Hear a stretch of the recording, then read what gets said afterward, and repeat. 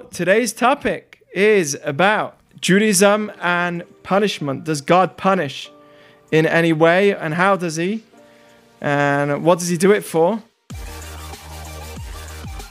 Really, the question is, if he's so kind, and he's infinite in his goodness and in his kindness, so then why on earth would he punish me?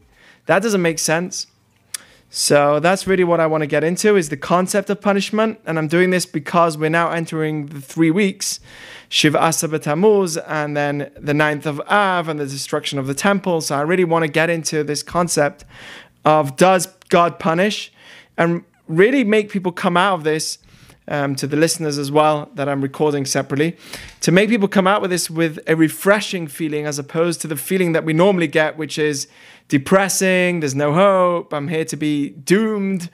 And but really to get refreshed and understand, like, Judaism really is amazing and so powerful. So the very first thing is that you hope that God does punish. Okay, so the question of tonight is, does God punish? And I want to say, you better hope he does, because we as humans always demand justice on everybody else besides for ourselves. Okay, have you ever heard of the saying, they should get what they deserve? Anyone heard that saying before? Why do we say that? Because we deep down believe that people deserve a certain sense of justice, right? We all hope that Hitler did not just die and get away with whatever he did, right? We deep down, we believe and we want evil to be paid back with. We want them to be punished, because we expect this world to be a just world. And whenever we hear of a serial killer or a child abuser, a murderer, right? What do we say? We want them taken, and we want them taken quick. Some people will talk about the death penalty, but definitely everyone will say, lock him up, right? And if they say, keep him out and let him be, then they are not asking for justice in this world. Agree or not agree? Okay, so we kind of want justice on everybody else. That's my point that I'm getting to. The only person that we don't really want justice done to, besides for God doing it to anybody else, is ourselves, right? We would never want, if I was a teacher in a school, for all my kids that I'm teaching for the rest of their life to talk about all the times that I messed up in my classroom and I wasn't exciting. If I was being a teacher, I would want all the people that are listening to me to remember me for the good things I did. But and that would apply to everybody. If they were a teacher, they would want, an educator, they would want to be remembered in the good aspects of what they did. But it's not like that when, if we're talking about somebody else, right? We demand the best teaching from our teachers when we were growing up. We demand the best parenting from our parents when we were growing up. We demand from everybody else perfection, besides for ourselves. If we make mistakes, we'll say, okay, fine, whatever, I made a mistake. I'm not perfect. No one's perfect. We kind of justify ourselves all the time, but we demand perfection and goodness from everybody else. So what I'm trying to get to is, we deep down want in this world justice. We want this world to have some sort of punishment for those that do wrong. Agree or not agree? Anyone agree with that? Okay, so what I'm trying to say is, don't be afraid of the concept of punishment, because we want it ourselves. You want the concept of punishment. We all want this concept in the world. That's the very first thing. So before we even get to how God works, just understand that we as humans want consequences in the world. We want punishment in the world. Okay, so now I want to answer the myth that some say, which is that everything we do in this world is fine and there are no consequences with our actions, or the statement that there is no heaven and hell in Judaism. It's true that Judaism in the Torah doesn't directly talk about it, because Judaism is meant to be a relationship. It's meant to be a connection between us and God. And what kind of relationship would it be if every 2 minutes I'll be talking about hell and heaven to you? So we definitely do believe that there are consequences, and the Torah is filled of it. Look at the very beginning of the Torah. What's the first mistake that happened? Adam and Eve, right? What happened after Adam and Eve? Immediately he was taken out of the Garden of Eden. What does that tell me? Oh, there is a consequence for our actions. Next story, Cain and Abel. The guy killed Abel. What happens? Cain stays alive, but he is now excommunicated, so to speak, spread around the world, doesn't have a place.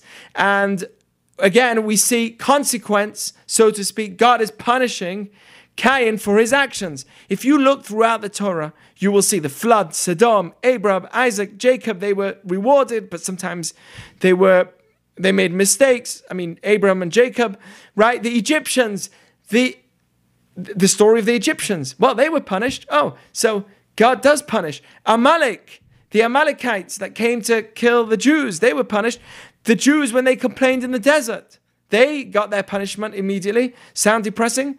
The golden calf, right? They did the golden calf, so they lost their ability and their powers that the Jewish people had. If we go through the story of the Torah, it's literally a story of consequences to people's actions. That is the fact of Torah. That's the fact of the story of the Torah. So if anybody believes that in some way that there is no consequence for our actions, they are wrong. How do I know? Because the whole Torah is about consequences for your actions from beginning to end. Adam and Eve made a mistake. Look what happened. The next one, Noah. You just go through the flood, Sodom, and then you start with the Torah. Then again, there are consequences for our actions. So to believe that there's no consequences for our actions is wrong. And it's wrong because it's wrong from the Torah's perspective. And it's also wrong because deep down within every human being, and with outside of the Torah, deep down within every human being, we want people to receive the consequences of their actions. We want justice. We want a court system. We want people that are murderers and abusers to be taken away and put in place, right? So if that's what we really want deep down, then that is the consequence. That is there, and it's there for a reason, and that needs to be there. So we have to first accept the concept of punishment before we even get into how does God punish, and does he, and what does he do. But the first point is, does he? And the answer is yes, he does. Okay, I'm just debunking that myth that there's no such thing as being seeing the consequences of our actions. What's the greatest, so to speak, consequence of the Jewish people's action? Or what's the biggest mistake a human being can make? Does anyone know? Sarit, do you know? What's the biggest mistake a person can make? Kill someone. Suicide. You think suicide, murder? Well, it's true. All these are the outcomes of certain actions. But what's the source that causes somebody to eventually come to a point where he'll do murder? What's the source? So we might say jealousy. Okay, but if we get deeper to the essence of evil, right? So we have the evil inclination. There's a deeper inner evil inclination. But there's something else that causes us, yes. Not loving yourself. Good, we're getting there. Loving yourself too much. Wait, I got it. Okay, yeah, there's haughtiness. Yeah, that could also be. I got it. So we're getting somewhere, yeah. You're talking about Yetzer Hara and Sinat Chinam, nachon? So that was the cause of the destruction of the temple. But it's true, hatred comes from somewhere. And hatred is a source for many other problems. But what would cause me to be hateful? I'm going to tell you something that's really interesting, that I think is a big cause to many of the problems in society as a whole, and it is the lack of appreciation of the things you have. Okay? So jealousy. like a form of jealousy. It's a form of jealousy, and it's really a lack of, it's basically connected to everything you said. Joseph said, lack of happiness from within. It means you're not contemplating on the things you have within. I'll tell you why this is so. Because the Torah tells me that be very careful when you go into the land of Israel. Before the Jews went into the land of Israel, they were told, be very careful before you go into the land of Israel, because Veram levavecha, your hearts will be haughty, and that goes into Sarit's point, right? And you will start saying, Kochi ve'otzem yadi asai techai lezeh, my strength and the power of my hands did all of this. Do you guys know what there's only one bracha, there's only one blessing that is a requirement in the Torah. Does anyone know what it is? Would it be? I know it's Go on, Sari.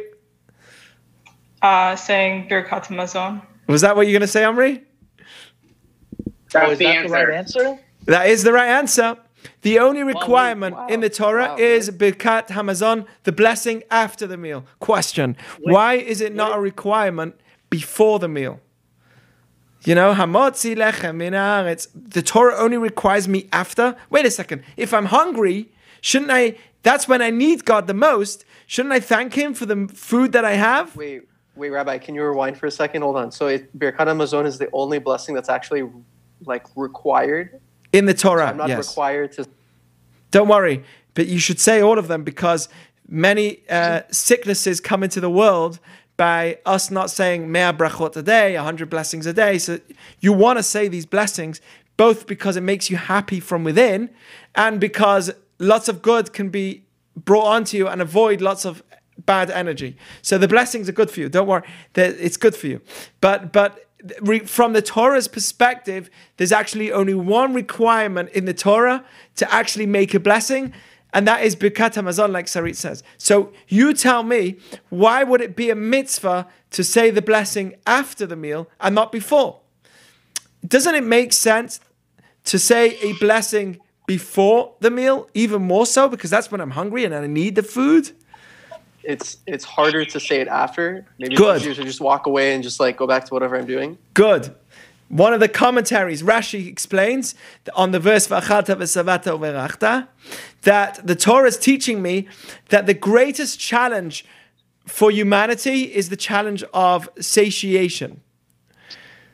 And in that place, where you are satiated, where you are full, where you are satisfied, the place of wealth, the place of comfort, that is the place where you need to bless Hashem. You need to say thank you. More than in a place where you're hungry. Why? Because when you're satisfied and full, that's when you can deny God. That's when you're in the most vulnerable of places. You get pride that kicks in. You'll get many challenges that will kick in, that will challenge you within your growth and connection to God. So that is the reason why the blessing after the meal is a requirement and not the blessing before. So what I'm trying to show you is that the greatest challenge, and this was a challenge that the Jews were told, before you enter the land of Israel, be very careful, because you're going to go into a land of honey and milk and success, and the Jewish people are going to feel very connected to God, and there's going to be lots of Judaism going on. And then what's going to happen? You'll take it for granted. This is the challenge of the world. This is the challenge of life. Wherever we live, we lived in one place. We got too comfortable there, right? And we got too comfortable. What does that mean, we got too comfortable? We started saying, I made all of this. And that is the cause for hate, for pain, for murder, for denying God, for everything. From the beginning to end, the cause to all of the problems is because I start saying, I did all of this. It's all me. And that ego that kicks in is what kind of takes over our comfort. It makes us deny God and lose our identity as Jews as well. So that really is the message of the Torah when we enter Israel. Hey, look, there's a big consequence here. The greatest consequence is that you'll be thrown out the land, and that's what happened to us twice, when you go into the land of Israel. Why? Because you'll have hatred for each other, like Omri said. Why will we have hatred for each other? Because of kochi ve'otzem yadi asai techayil hazeh. Because when we go into the land of Israel, we'll say, it's me. I did all of this. I took myself. Thank you, Alison. Love you from the moon and back. I love it. Thank you. It's a great cup. So anyway, but that's the message here. When we enter the land of Israel, the greatest consequence, the greatest danger to us is that we'll say that we did everything. And the consequence was that we'll be thrown out of the land of Israel. What does throwing us out of the land of Israel do? Make us realize that? I just said that when we go into Israel, our biggest danger is that we'll say, I did everything. So when Hashem throws us out, what does he remind us? You should remember that everything is from above. Everything is Hashem. Like, you didn't do anything. Look, we are now not owning the land. We are not taking over. We are not the ones that live in this place and have all our powers to influence the world like we used to. And that reaction is to remind us that, hey, don't take your Judaism for granted. Don't take what you had for granted. This is the big danger, by the way, of us in Israel versus the life in diaspora. The Jews in diaspora feel the joy of the Jewish people much more than the Jews in Israel. It's a very interesting concept, but over time, I've seen this with many Israelis themselves. They leave Israel and they feel the connection to the Jewish people much more. Only when they are here outside of Israel. Why? Because you take the Judaism for granted. It's like, oh yeah, Hanukkah, and then oh yeah, Passover. It's so many holidays, but it's all the time. It's part of the culture. Once you leave that and you don't feel that culture anymore, and you come to a foreign land, you're in diaspora. So it's not the mainstream of your lifestyle. You start feeling the lacking and the realization of the importance of it. You see the values. You see the values that Judaism really has taught to our society when you're not with it. And that's such an important idea. So that's really the idea of us going into this. I just wanted to point out that the biggest consequence to us going in Israel, or the biggest danger, the sin, so to speak, of us going to Israel, was us saying that we did everything. And the result was we are reminded by leaving Israel again that we did not do everything. And diaspora gives us that reminder. Okay, so I want to also mention that in our prayers, we talk about consequences of our actions. Does anyone know where in our prayers we mention, if we do good, we will get this, and if we don't do good, we won't get this? Pretty much everywhere. Shema. Shema. Everywhere. Omri's got it, and so has Joseph, right? Shema, in the second paragraph, says, V'haya im shamoa tishmu. If you do listen to all the mitzvot, then what would happen? Good You'll stuff. get all my blessings. You'll get blessings. What will life. it be? The land will be prosperous. There will be produce, and you will have wealth and success, so on and so forth. So we clearly see that there is this the concept of consequences for our actions in this world, and we also see it in the silent prayer. In the silent prayer, we say Hashiva shoftenu kvar rishona. What's the silent prayer? What number is it? It's called the Shmona Esrei, right? So what does Esrei. that mean? What number is Shmona Esrei? 13? 13 attributes. 13 is Yud Gimel, Shlosh Esrei. Shalosh is 3, Gimel. So 13 will be Shalosh Esrei. 18. So there's 18 blessings. 18 attributes. We're going to speak about the 13 attributes. There's 18 blessings in the silent prayer. Okay, one of the blessings is that we want all the enemies and all those that are trying to hurt us to not have success in their ways. Al tihi tikva, they should have no hope. laminim v'lamalshinim al tikva. We actually pray that they should stop. That is actually the 19th blessing. If you look at the silent prayer, there's not 18 blessings. We call it 18, but there is actually one more, which is laminim v'lamalshinim al tikva. We want evil to stop. Okay? So why is it called 18 if it has 19 blessings in it? That's kind of strange, right? Why is it called 18 if there's 19 blessings? Because we actually hope in the future that 19th blessing will be removed. The ultimate place will be where there's 18, and the 19th blessing was something which was added later on. It's to stop those that are trying to hurt us, but we actually want and we hope that it is actually removed from the prayers eventually. But one of the things that we do have in the silent prayer is Hashiva shoftenu kavarishona v'yoatzenu kavatechila, which means we want God to be our judge. We want to return to a place where there's real justice again. Meaning that again, we see that God does bring consequences to our actions. It's very simple, and it's actually one of the 13 principles of our faith. Okay, the Maimonides in the back of the tractate of Sanhedrin and the Talmud of Sanhedrin lists off 13 different things that Jews need to believe in. Did you know about this? Does anyone know about the 13 principles of faith? Can anyone guess one of them?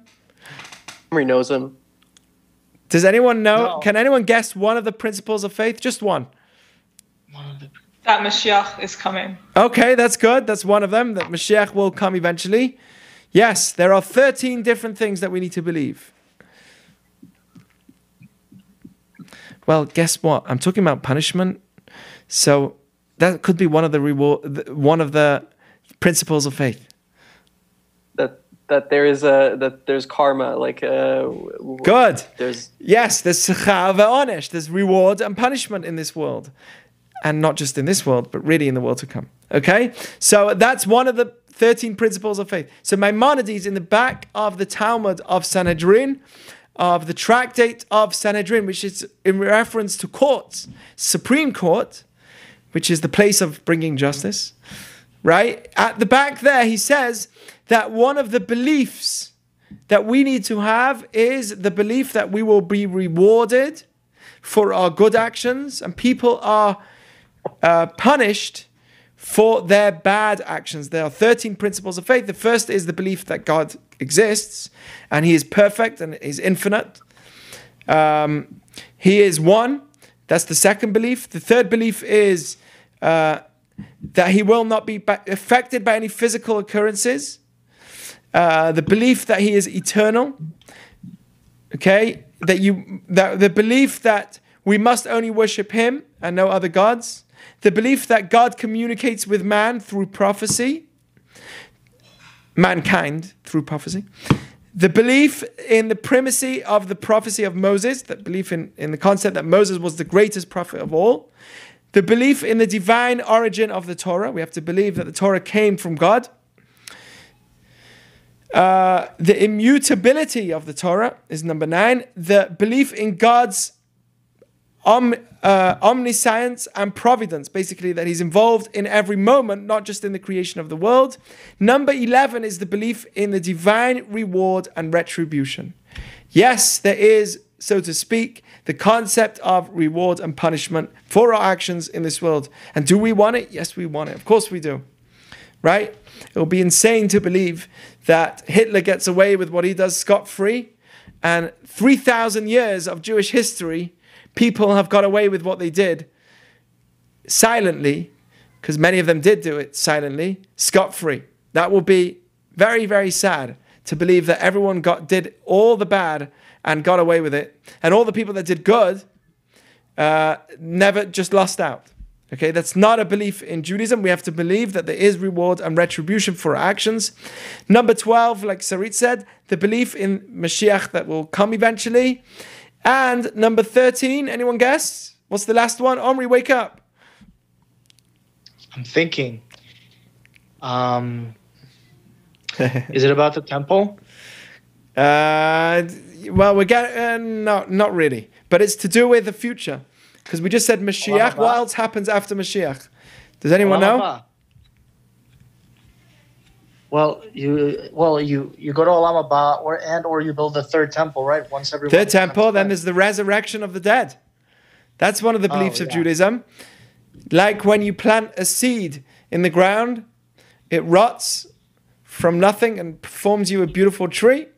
Eventually, the Zohar explains that there's a certain part of the human body that never dies, no matter what happens. And that will eventually develop back into the human being that was once. We do believe that Rabim Mishnei Afar Yakitzu, it says in the book of Daniel, not everybody will wake up in the resurrection of the dead, but most people will. So that's another whole class. Each one of these points, by the way, of Maimonides, of 13 beliefs, is a class on its own, and it's amazing. When you dig into them, it's amazing. But right now I'm giving you the class on punishment and reward. Okay? So the 11th principle is, this is what Maimonides says clearly, word for word. The 11th principle, which is what is to do with reward and punishment, Hashem, Yitbarach, the one of blessing, gives reward to the one who does the commandments of the Torah and punishes the one who transgresses its prohibitions.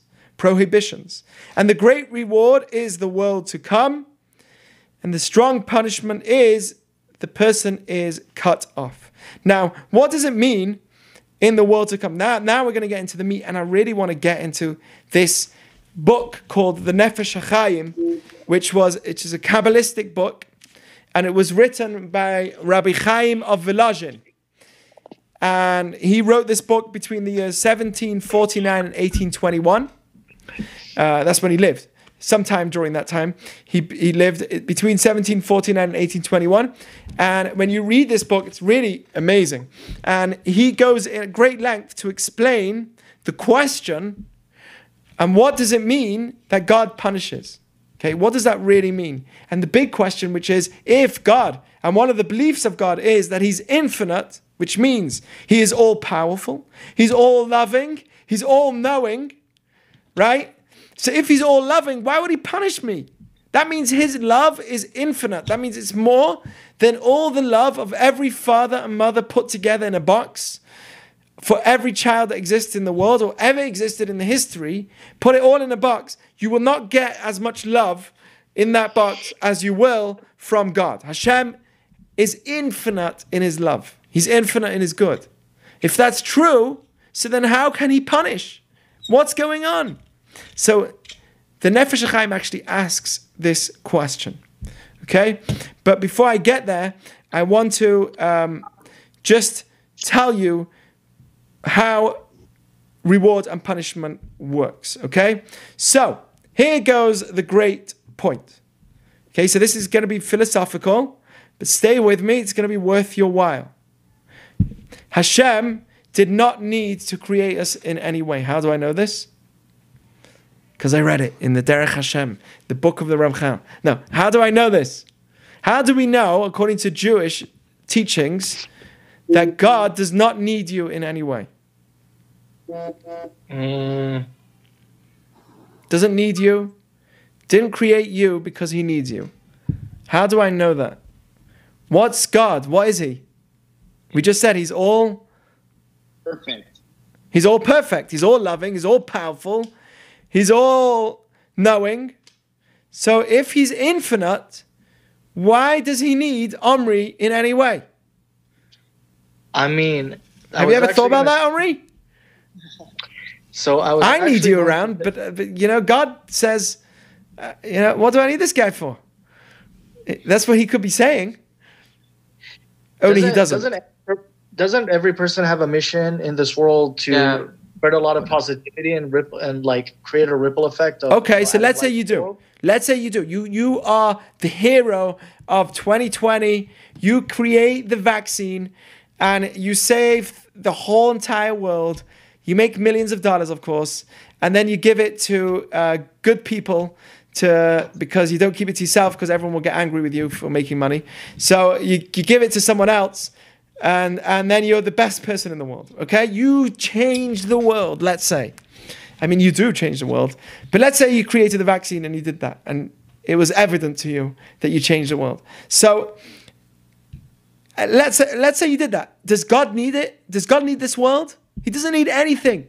He's all powerful, all knowing, and all infinite. That's one of the 13 principles of faith. So if he's all powerful, knowing, and being, why did he create me? And the truth is, he didn't need to. He only did it because he is good. And part of being good infinitely is to do good. Okay? Not just he's good, he does good. And for this reason, he created us, doesn't need us. It was his choice. But he wanted to do good, and he didn't need to, but he did want to. So he created us so that he can do, so that we can receive the goodness of his good. There's no other good besides for him. He's infinite. So if there's going to be something he wants to give you, there is nothing, because he's infinite, besides for him. So the ultimate place of goodness is to be connected to him. What does that mean? I don't know, because I'm still alive. So I have no idea what it means to be connected to an infinite being. But imagine you being connected to someone famous, right? And then realize that that person's really just a human being. And then imagine getting to understand the entire universe of all that existed ever, and all that ever will exist, and every thought and moment and heartbeat and vein and synaptic connection in the brain, everything that ever existed, right? And the person behind that, wouldn't you like to have a private meeting with that, with the person behind all of that? Wouldn't that be awesome? Wouldn't you be cool if you got to sit right next to that source of everything? So it's not just because it will feel good for you, but that is the only thing that is good. So God, that's infinitely good, created us.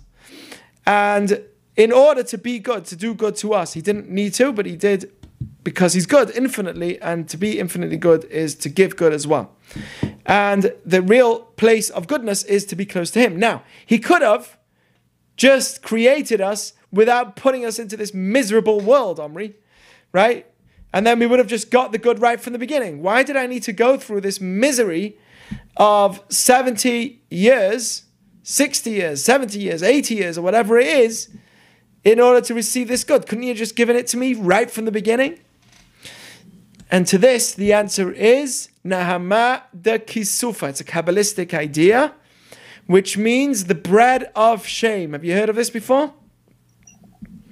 The bread of shame is the concept of what would happen if you constantly gave a poor man his bread. He never was able to earn and make bread for himself. How would that person feel? I'll give you a hint. It's called the bread of shame. He would feel a little helpless? Yeah, he'll feel a little helpless and a lack of independence. There will be a certain sense of shame that he cannot create the bread by himself because you are just constantly feeding him and he is not creative within himself. There's a human need to be creative. That human need, by the way, is because we're created in the formation of God. I hope you're all following with me. It's a lot of philosophy here, but it's really important to understanding why we're here in the first place. Because God could have just created me right from the beginning, given me this good. He didn't need to put me through this world, go through life, in order to receive the good. And the answer is because we have to choose good. If we were in this world without choosing good, then we would go through what we would call the bread of shame. We wouldn't enjoy the reward fully. To enjoy the reward of being close to Hashem is to be compatible with Hashem, where we choose bad over good. We make our own choices, just like God makes his own choices. And therefore, we can be similar to him by choosing the right choices over the bad ones. Does this make sense to anybody? Okay? Kind of? Eitan, you get it? Carla, you get it? Well, yeah, I mean, it makes sense what you're saying, but also then what's the point of angels? Because they receive all this good and they don't need, I guess, like, in a sense, food like we do. So Very good question. They don't get fat. Very good question. And the answer is, the angels have no significance in comparison to us. They don't even get close to the levels that humans can get to, according to Judaism. They are only there, they are only created as energies for us that we created. Again, angels literally are energies that we create. What are angels? Flapping wings, little with a nice stick, flying in the air. What are they? We're talking about spiritual worlds. Angels are messengers. They are messengers based on the actions that we do in this world. So we actually create angels through our actions. It says that whenever we do an action, good or bad, an angel is created. And when a person passes away, all these angels accompany you. You'll be facing billions, an army of millions of different beings, or whatever they are. And these are a tremendous amount of energies that you created through being in this world. And they are your defendants, or your, what's the other word? Your attorney, or your prosecutors.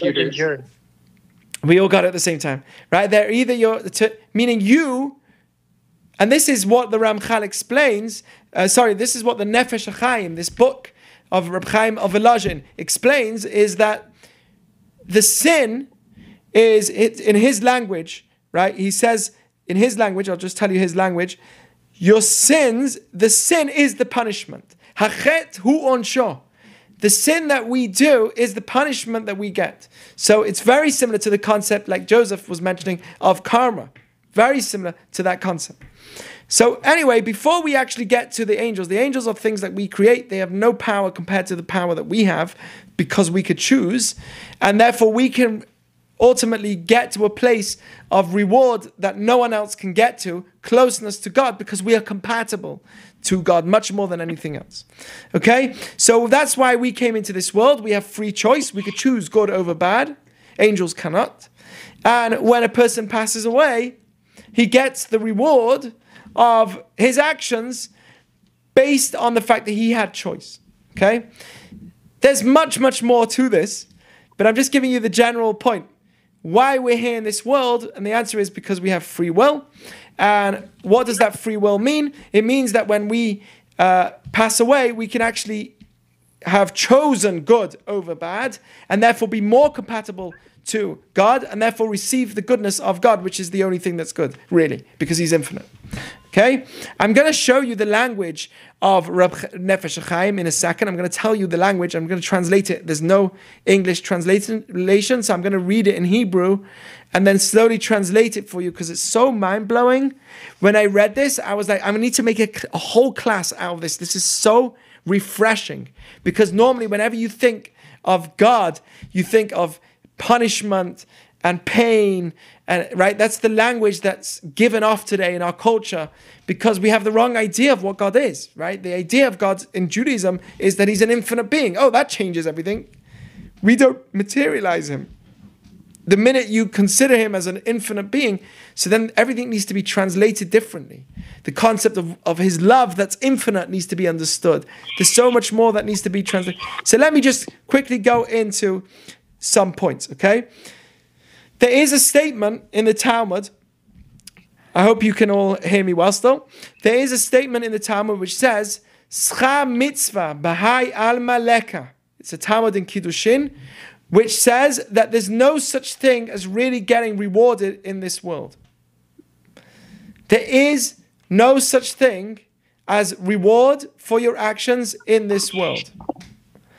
Now, that is a big problem. There are actually 5 things that the Talmud says are unique. There's 5 mitzvot that are unique, that you get the fruits of the mitzvah in this world, but the core of the mitzvah, the reward of it is in the next world. Okay, the core reward is in the next world. But there are 5 things where you actually get rewarded in this world for doing them. Does anyone know what they are?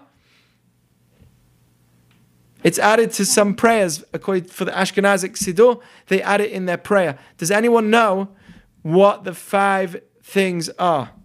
We also have it. Would one of them be, if you respect your parents, you live a longer life? Yes. One of them is honoring your parents. Does anyone know what else? Honoring your parents, so the reward will be in the world to come, but the actual reward, but the fruits of it will be in this world. So what does it mean, the fruits, by the way, of a mitzvah versus the actual core of the mitzvah? Does anyone know? Is that like the spirit of the law versus the letter of the law? Okay, you could say that. But I think it's something more than that. What's the fruit versus the trunk, the tree? The means and the ends? Okay, yes, the means and the end. The means is the tree, which gives you something, and the ends is the fruit. So the fruit is something you benefit from, but you never want to remove the tree. The tree is the core, right? The tree is what gives you many more fruits in the future. That's the best part, right? The fruit is what you enjoy currently, momentarily, but the core, which is the tree, that never goes. Anyway, so the idea of the fruit and the tree is that the outcomes of the mitzvah of honoring your parents will be rewarded in this world too.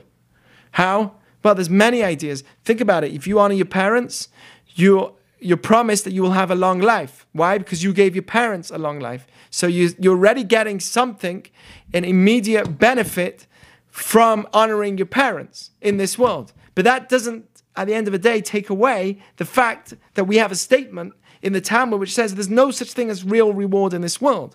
That's just the fruit. The core can never be in this world. You know why?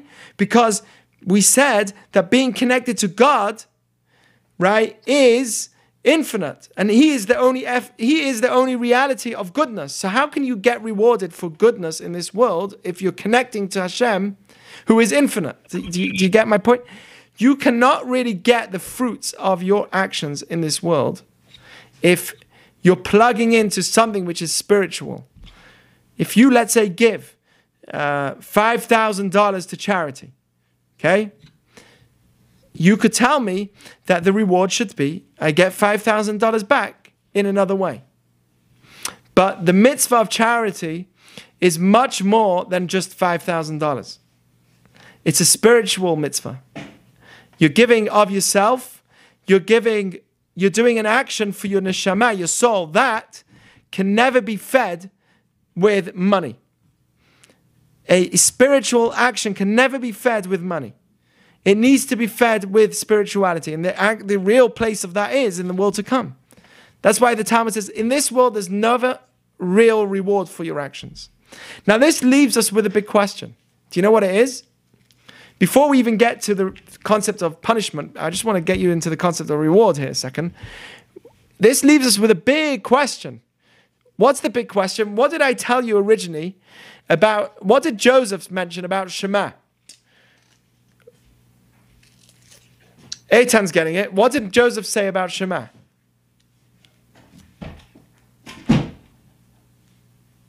Do you remember, Joseph? What did we say about Shema? That in Shema, what do we see?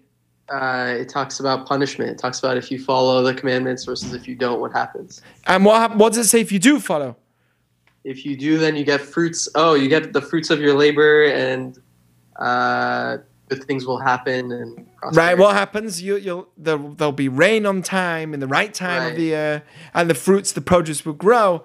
Wait a second. Does that fit in with the Talmud which says that there's no reward in this world? Does that fit in with that statement?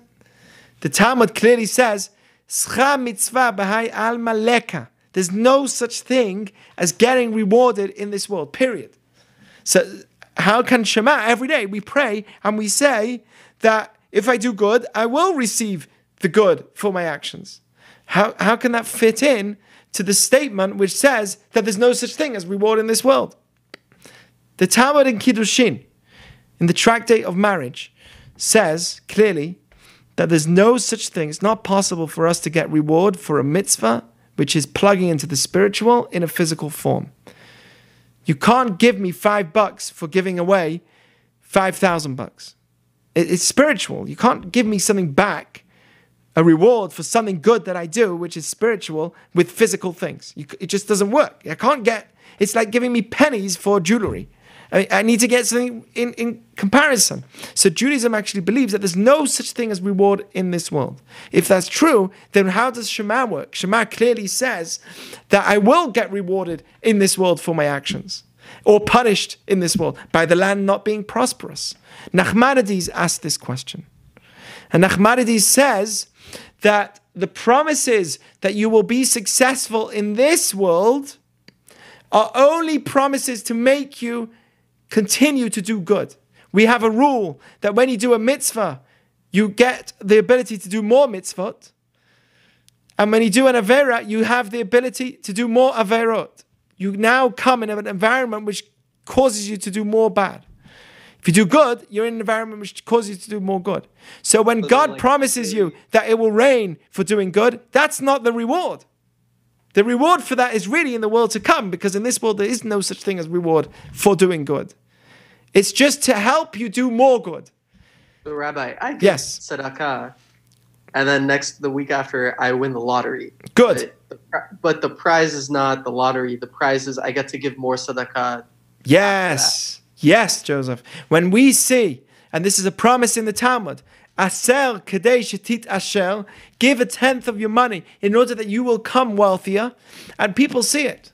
This is one of the things that the Torah, this is one of the only things that the Torah tells me, test God in charity. Test him.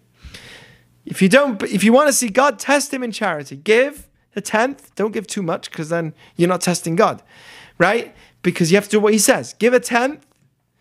And if you see that you are able to continue surviving and succeeding, it might be hard at the beginning, but you see overall, test God, you'll see that giving money to charity actually comes back. It's one of the things that you can actually test in this world. It's very interesting. One of the only things you could test God with is charity. So what did I want to say? That the concept of reward in this world is actually only to ease for ourselves the ability to do more good. When I win the lottery after giving a lot of charity, that money is actually not the reward for my charity. That reward is in the world to come. But the reward for my charity is that I would be able to give more charity. Oh, you're a good guy? I'll let you be even a better guy. And that's how good people come really good. When they start doing small good things and they keep getting more credibility and more ability to do more good. And you wonder, how does this guy do so much good? Right, yes. Rabbi? I get to keep the rest of the lottery money. And you get to keep the rest of the lottery money. You don't have to give more than a tenth. You're right. I'm joking. No, you don't have to give more than a tenth. You will get much more for giving charity, and you don't have to give more than a tenth. So up to a chomesh, up to a fifth, which is 20%, are you meant to give? Anything more than that, you're not meant to actually give. Yeah, that's another discussion. So that is the concept of reward, that in this world there is actually no such thing as reward for spiritual actions, for doing good. But it's there to help us, when we do get reward, it's there to help us become better. Okay? So what is the purpose of punishment? I'm just going to quickly get into this and the concept of punishment. I'm going to read to you now the nefesh hachaim on the concept of punishment. This book, Rabbi Chaim Vilozhin, and it's just mind-blowing. So I'm going to read it slowly because there's a lot of concepts that he brings. It's about 40 words, but they're very deep and concise. If someone was watching the recording that I made, it's worth them just clicking into this last 10 minutes that I'm going to get into, okay? Because this is really the meat of everything. So there's a Talmud in Baba Kama, right, which is one of the Talmuds on the laws of monetary law. Okay? And it says like this. This is what Rabbi Chaim Vilozhin says. He actually writes this in chapter 1, section 1, chapter 12. Section 1, chapter 12. That's what he says. He says like this. Our rabbis have taught us in the tractate of Talmud, Baba Kama, the first gate of monetary law, 50a. It says like this. Kol ha'omer hakadosh baruch hu vatran yivatru chayav. Anybody who runs around saying that God is gonna compromise on your actions, meaning that God gives in. He lets you off. He's easygoing when we do good or wrong. Anyone who walks around with this thought that God is just going to let you off when you do wrong, Yevatru Chayav will end up that his own life will be compromised. What does that mean? There's much depth to it, but generally it means that he'll end up living constantly his life doing wrong, and he'll waste his life because he always thinks that God doesn't bring consequences to my actions. The statement is that you can never say that God is just going to let you off. And he says it can't be that makes sense, because God can never just, even human beings should have that good quality. Even a decent human being should have the quality to let people off once in a while. Why can't God do that too? That's his question. Omnam hu kamo she'amarti le'en. She'eno al divrei ha'onesh v'nekima. God does not work through punishment and revenge. You hear that? He says clearly.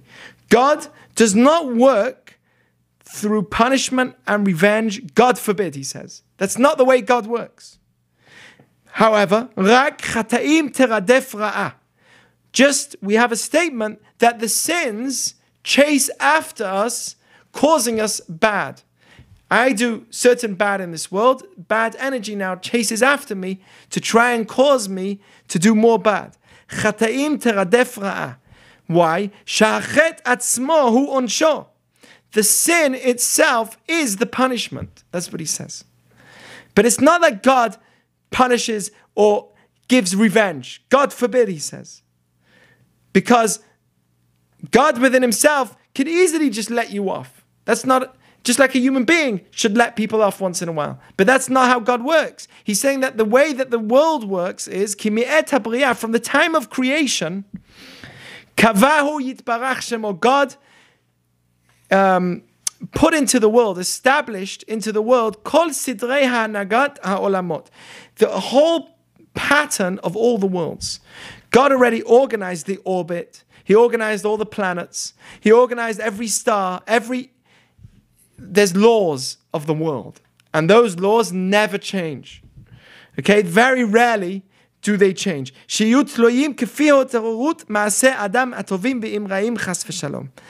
Right? He says that just that from the time of creation, God set all the ways of the world, right? That they would literally react to certain actions of a human, whether good or bad. Every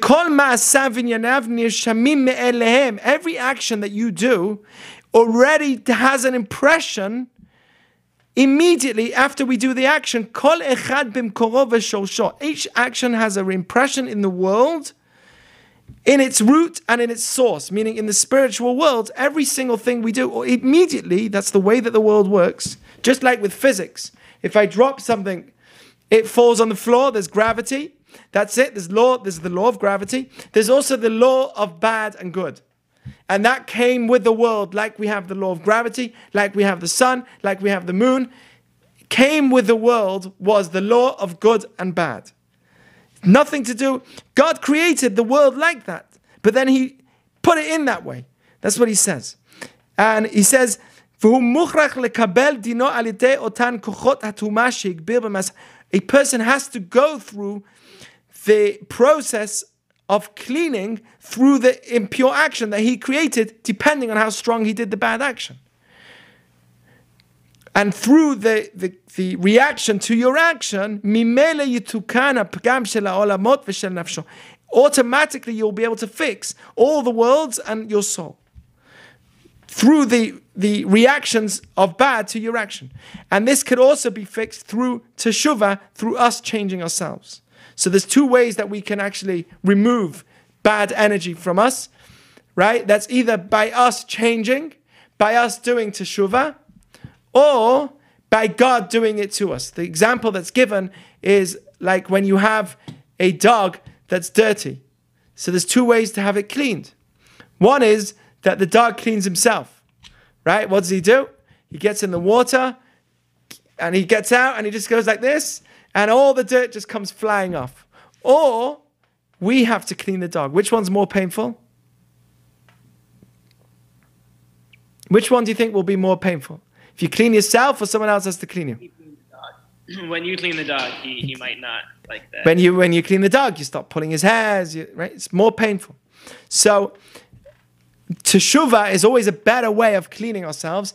And teshuva there's Yom Kippur, there's different levels depending on the actions that we did. I gave a whole class once on this by Yom Kippur. Depending on our actions, there's different levels of teshuva. Basically, there's teshuva, there's suffering in this world, difficulties, not just suffering, but it could be difficult challenges that we go through in this world. And it could be also Yom Kippur is another form of cleaning us, of teshuva, and also death. For some situations, we need to have all four. Let's say if somebody killed someone, we need to have all four in order to really be completely cleaned from the mistake. If I do teshuva with myself, I do repentance within myself. Okay?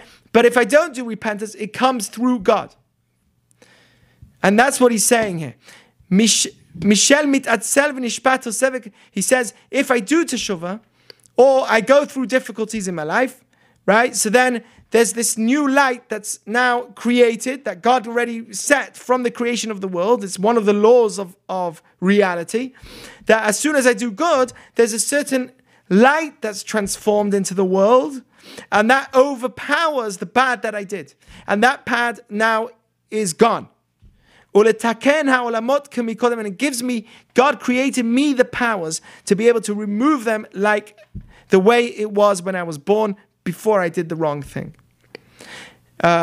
There's actually, he says, there's even a new light that comes from teshuva, which is even stronger than when I was beforehand. And that's how he says. That's what he says. He says, it's not that God does it. Automatically, God allows the nature of this world to bring that these things are done. That when you do a bad thing or a good thing, it's like the law of physics. Just like with the law of physics, when you drop something, right, the law of gravity is it will fall to the ground, and the law doesn't change. So too with good and bad in this world, the law doesn't change and it remains in the way it is. That's how he answers the statement of understanding God. He never, what we're saying is you can never say that God is a person that can't forgive. God is a person that can't just let you off. Of course he can. By him, there's no such thing as punishment, and there's no such thing as revenge. He doesn't need revenge, doesn't want to punish. It's nothing to do with him. But in order for us to exist in a world of free will, it's part of the reality of this world that we came into. And in order to receive this good, we have to choose good over bad. And part of it is that the reaction to good is that there's a consequence of good, and the reaction to bad is there's a consequence of bad. But it's not that God himself wants this to happen. That's why it says that God cries when the wicked do wrong. God cries when the temple, he cries every day that the temple is destroyed. At a certain time, there's tears coming out from the Shekhinah. Whatever this means, it's in terms that we can't relate to, that the temple is destroyed. When we do wrong, when your arm hurts you, it hurts God. When you do wrong, it hurts God. Just like it hurts a father to see that his child is doing something that's not good for him. But God has to allow us to exist in this world in order for us to have the free will. It's part of the reality of the world that came to be from the time that the world was created. That's what he's saying. It's nothing. You have to separate the concept of reward and punishment from the concept of Hashem himself. Meaning, Hashem allows reward and punishment to exist as much as he allows this world to exist. From the time that he created this world, he created gravity, he created the sun, he created all the planets, he created earth, he created the trees, he created also the reaction of good is that there's a consequence to good, and the reaction to bad is that there's a consequence to bad. In order for us to exist, he had to have created those energies. But don't think that Hashem wants them. Don't think that that's part of his. It's just that we have to exist like that. Otherwise, there's no ability for us to exist otherwise. That is a whole new definition of punishment. To me, It's mind-blowing. When I was reading that, I was like, phew, because I always understood it that God, if I do bad, God wants to punish me. He wants to give me he wants to, that's how he works. That's good. And it's not like that. Actually, God's crying with you when you're in pain. That's what the Talmud says. When things are going wrong, God's crying with you. Why does it go wrong? Because it's a consequence of the actions that we have created in this world. So that's really the general concept. So just to recap, I'm just going to quickly recap what I said till now, very quickly. Does God punish? You sure hope he does. That's what I said. Because we want justice on everybody else. We believe deep down in the concept of justice. We want evil murderers, rapists, and so on to be child abusers. We want them to be taken into justice because we want it. So, of course, you hope that God does punish evil and reward good. Otherwise, why would we be wanting to do good in this world? We need that push, which is the concept of justice and good for good and bad for bad. Okay, the Torah is filled with consequences. You cannot think in any way that there are no consequences for our actions. Clearly, throughout the Torah's story, there is the concept of reward and punishment for our actions. Very clear throughout the Torah.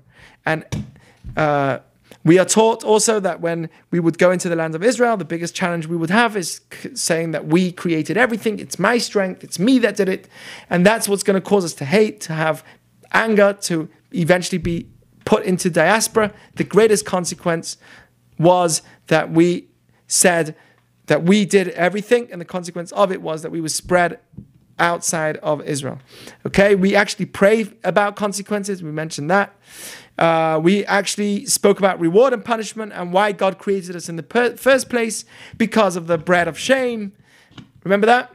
The bread of shame means God does not want to just put you and give you stuff for no reason without actually earning it. And the way to earn God's good, because he's infinitely good and he wants to give us, is to be like him. And that's to go through this world where we choose good over evil, over bad. There is no real sense of reward in this world because you can't reward diamonds with pennies. If I did spiritual things, I can't be rewarded with physical things to them. So why do we know in the Torah that there are rewards for the good that I do?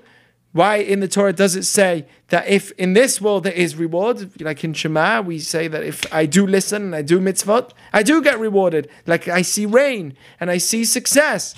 Well, that's just to help me be better, but it's not the actual reward.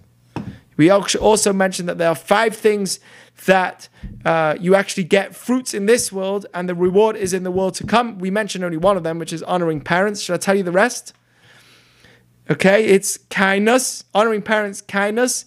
It's bringing peace amongst people, and the study of Torah. Okay? And the study of Torah is the greatest of all. Okay, there's no real reward in this world. There's actually one statement of a Kabbalist, the Chidah, who says, this is very interesting, he says it's true that there's no real reward in this world for good that I do, but there's joy for the good that I do. You always have happiness in this world for good that you do. You don't get a reward, but you promised happiness. Whenever you do good, you are happy. When you are bad, you are not as happy, period. Give some money to somebody or spend it. Right? Spending is not bad, but when you give to somebody else, you're doing good, you're doing a mitzvah, you will gain a certain sense of happiness. So the Chidah actually says it's true, you won't get rewarded in this world for the good you do, but in the world to come, in this world, you will get rewarded with a sense of happiness and joy. So it's worth pursuing it also in this world as well. Okay? Then we mentioned the nefesh hachaim, which says that it's not that God wants to not forgive us or let us go if we do bad, right? It's not that God can't just let us go. Like any other good human being would let his child off once in a while. God can't let us off if we do bad. He says it's nothing to do with that. The essence of us being in this world is that there are laws. And the law of this world is that if you come here, there's good and bad that we could choose from. And it's right from the beginning of creation that was how it was imprinted in the world, that when we do good, we get rewarded for it. When we do bad, we get the consequence of bad. But it's not God himself. He actually cries when we're in pain. He is in pain when you're in pain. When the temple is destroyed, he is upset about it. And that's really the reality. So with that, I also want to give you a sense of hope that the Talmud actually says in minutes, a person could be mochello al kol avonotav. You can be forgiven for all of your sins. If you study Torah deeply, like right now, for an hour, that's it. You can be forgiven. It says if you keep Shabbat, any sense of idol worship, you're forgiven for. If there's many, many things that we do, we don't even realize it. If a person thinks that he wants to be better, he already removes all the evil he did in his lifetime. We can't understand it because it's spiritual terms, but the Talmud has hundreds of ways that a person can actually, in minutes, remove the bad that he did and also feel the reward and the goodness of the good that he does. Okay, so that's really the class. I hope you guys enjoyed, and we have some questions, thoughts, answers, ideas. Yes, Joseph, please. 1 sec. Am I on mute? Oh, you can hear me. I can hear you well. My question is in the Torah, so many ways where God punishes everyone. Cain and Abel, Korach, just it goes on and on. It doesn't seem like he's maybe in some certain circumstances he seems like he's sad about it, but sometimes it just feels like it's the wrath of Hashem. So the concept of wrath, and you have to understand this, which is why I was saying it's more complicated, is like this. This is also very important, which I was thinking to mention, but it's another whole discussion, which is that the more revelation you have, the more of a consequence you have in order to stay in the realm of free will. For instance, if you were living in the times of Korach, where you got the Torah and saw God,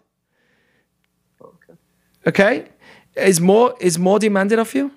Would you expect more to be demanded of you? You had prophecy. Korach was a prophet. Oh, okay. He was a Nasi of Israel. He was the head. So we have to understand that the levels of consequence is given according to the action of the person, according to the level of the person's revelation. What happens when we do wrong? God actually hides himself more. Why? Because you're now in a place where you're doing more bad, so you wouldn't be able to survive if you're in the same place. For instance, let's say a prophet, right? Let's say I'm a prophet and I see Hashem all the time. Not me, somebody sees Hashem all the time. He's really connected to God. He speaks to him, right? Prophecy is beyond, it's something which we can't describe.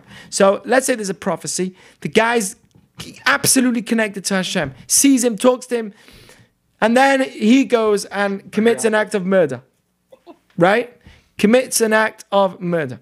Would that be worse than somebody in 2020 that commits an act of murder? What do you think? I see your point. Okay, so that's really the concept in general, is that the greater the revelation, the greater the consequence. When we do what's wrong, God hides us. Straight from the beginning, Adam and Eve, he was thrown out of the Garden of Eden. The reaction to doing wrong is Vanochi aster astiret panai mehem. He hides himself from us so that we can continue to be in the realm of free will. I know everyone wants to sleep. I just have one more thing. So, for example, Moses refusing multiple times to Hashem to become the leader. So he deserved a punishment because he saw Hashem and he told it to Hashem's face, I don't deserve to be a leader. That was such a bad sin that he... That wasn't his sin. His only sin was that he hit the rock. He actually said... He said, "Anochi lo ish dvarim anochi." That was the strength of Moshe. He really didn't believe that he was fitting to be the leader because he said, "I'm not a man of words." He wanted to. He was humble. That was actually a great sign of humility. At a certain point, God got slightly upset with him and said, "I've already told you so many times." But in general, that wasn't a sin. His only real sin was when he hit the rock, and that's also. What does that mean, right? When he wasn't able to enter the land of Israel. But that's That's really the only place where Moshe really sinned. Moshe Rabbeinu, our master. Eitan, you have any thoughts before you go to sleep? Yeah, it's interesting stuff. Like with Adam sinning and eating from the apple, and then like after that, Hashem treats him like like he says, "Where are you?" And obviously Hashem knows where Adam is, but for some reason Adam is, and he thinks like because he sinned, now he can hide from God, and that's like just shows how God will relate to you on your level, and like, oh, you want to play, like you commit a sin, like you don't think I exist. All right, well then I'll hide from you too, or I'll allow you to hide from me, and I'll pretend a little bit like you don't exist. Exactly, and you know what? That was his only way to continue to survive, is to have himself hide from God, because if he would still remain in the same place.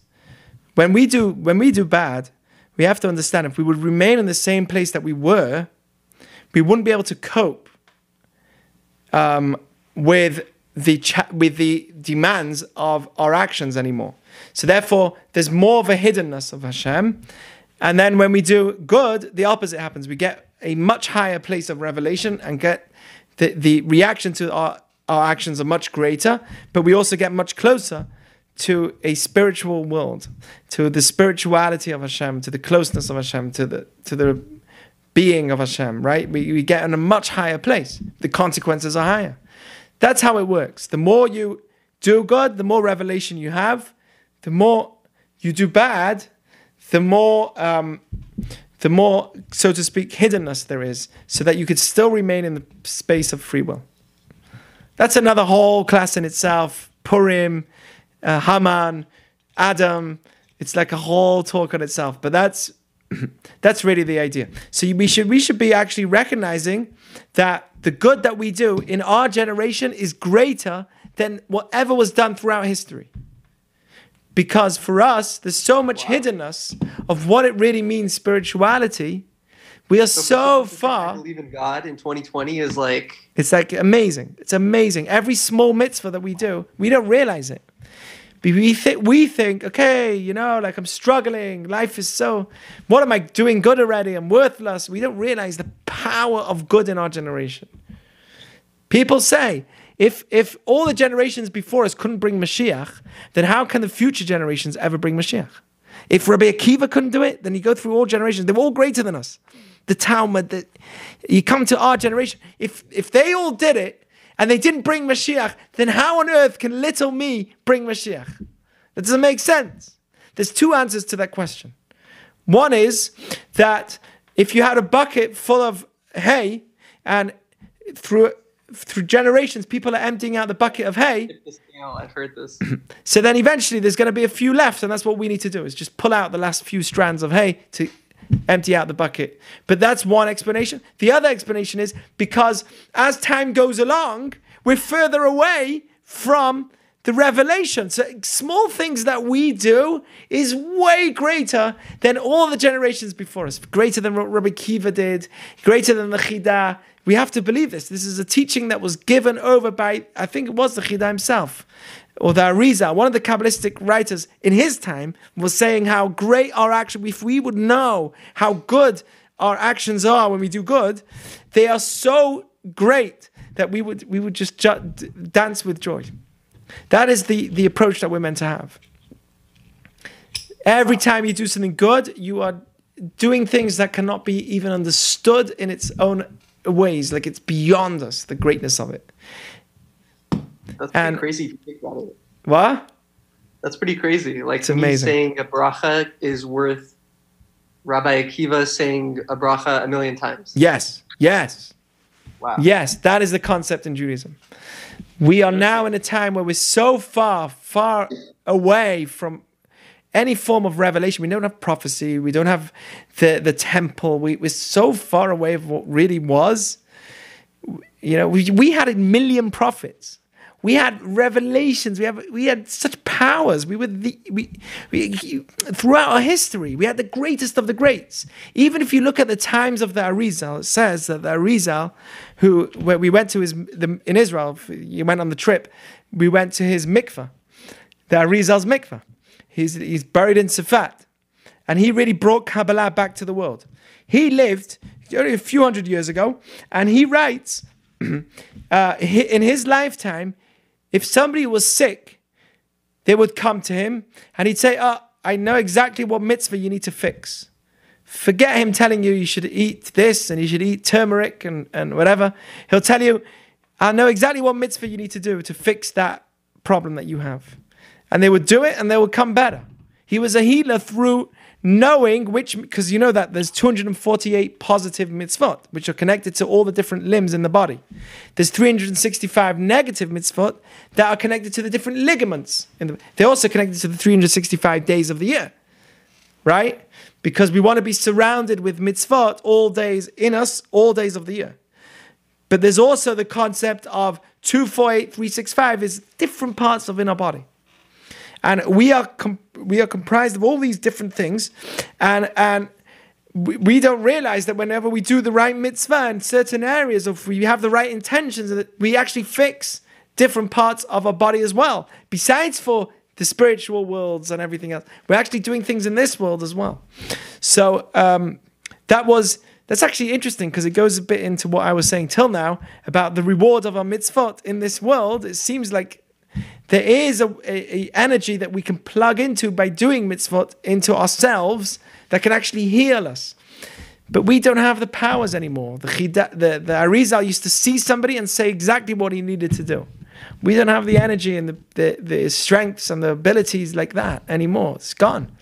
So in such a hiddenness, in such a darkness of 2,000 years of exile, every small good thing we do is massive, much greater than any generation before us. Anyway, okay. I hope I didn't... Amazing class, Rabbi. Oh, thank you, Gabe. Wow, you were there all along? That's amazing. Of course. That's so nice. Wow, I didn't know. I would have spoken differently otherwise. No. Anyway. All right, guys, it's late, I know. Laila Tov. Laila Tov, Tzadikim. Thank you, Rabbi. Of course, it's a pleasure.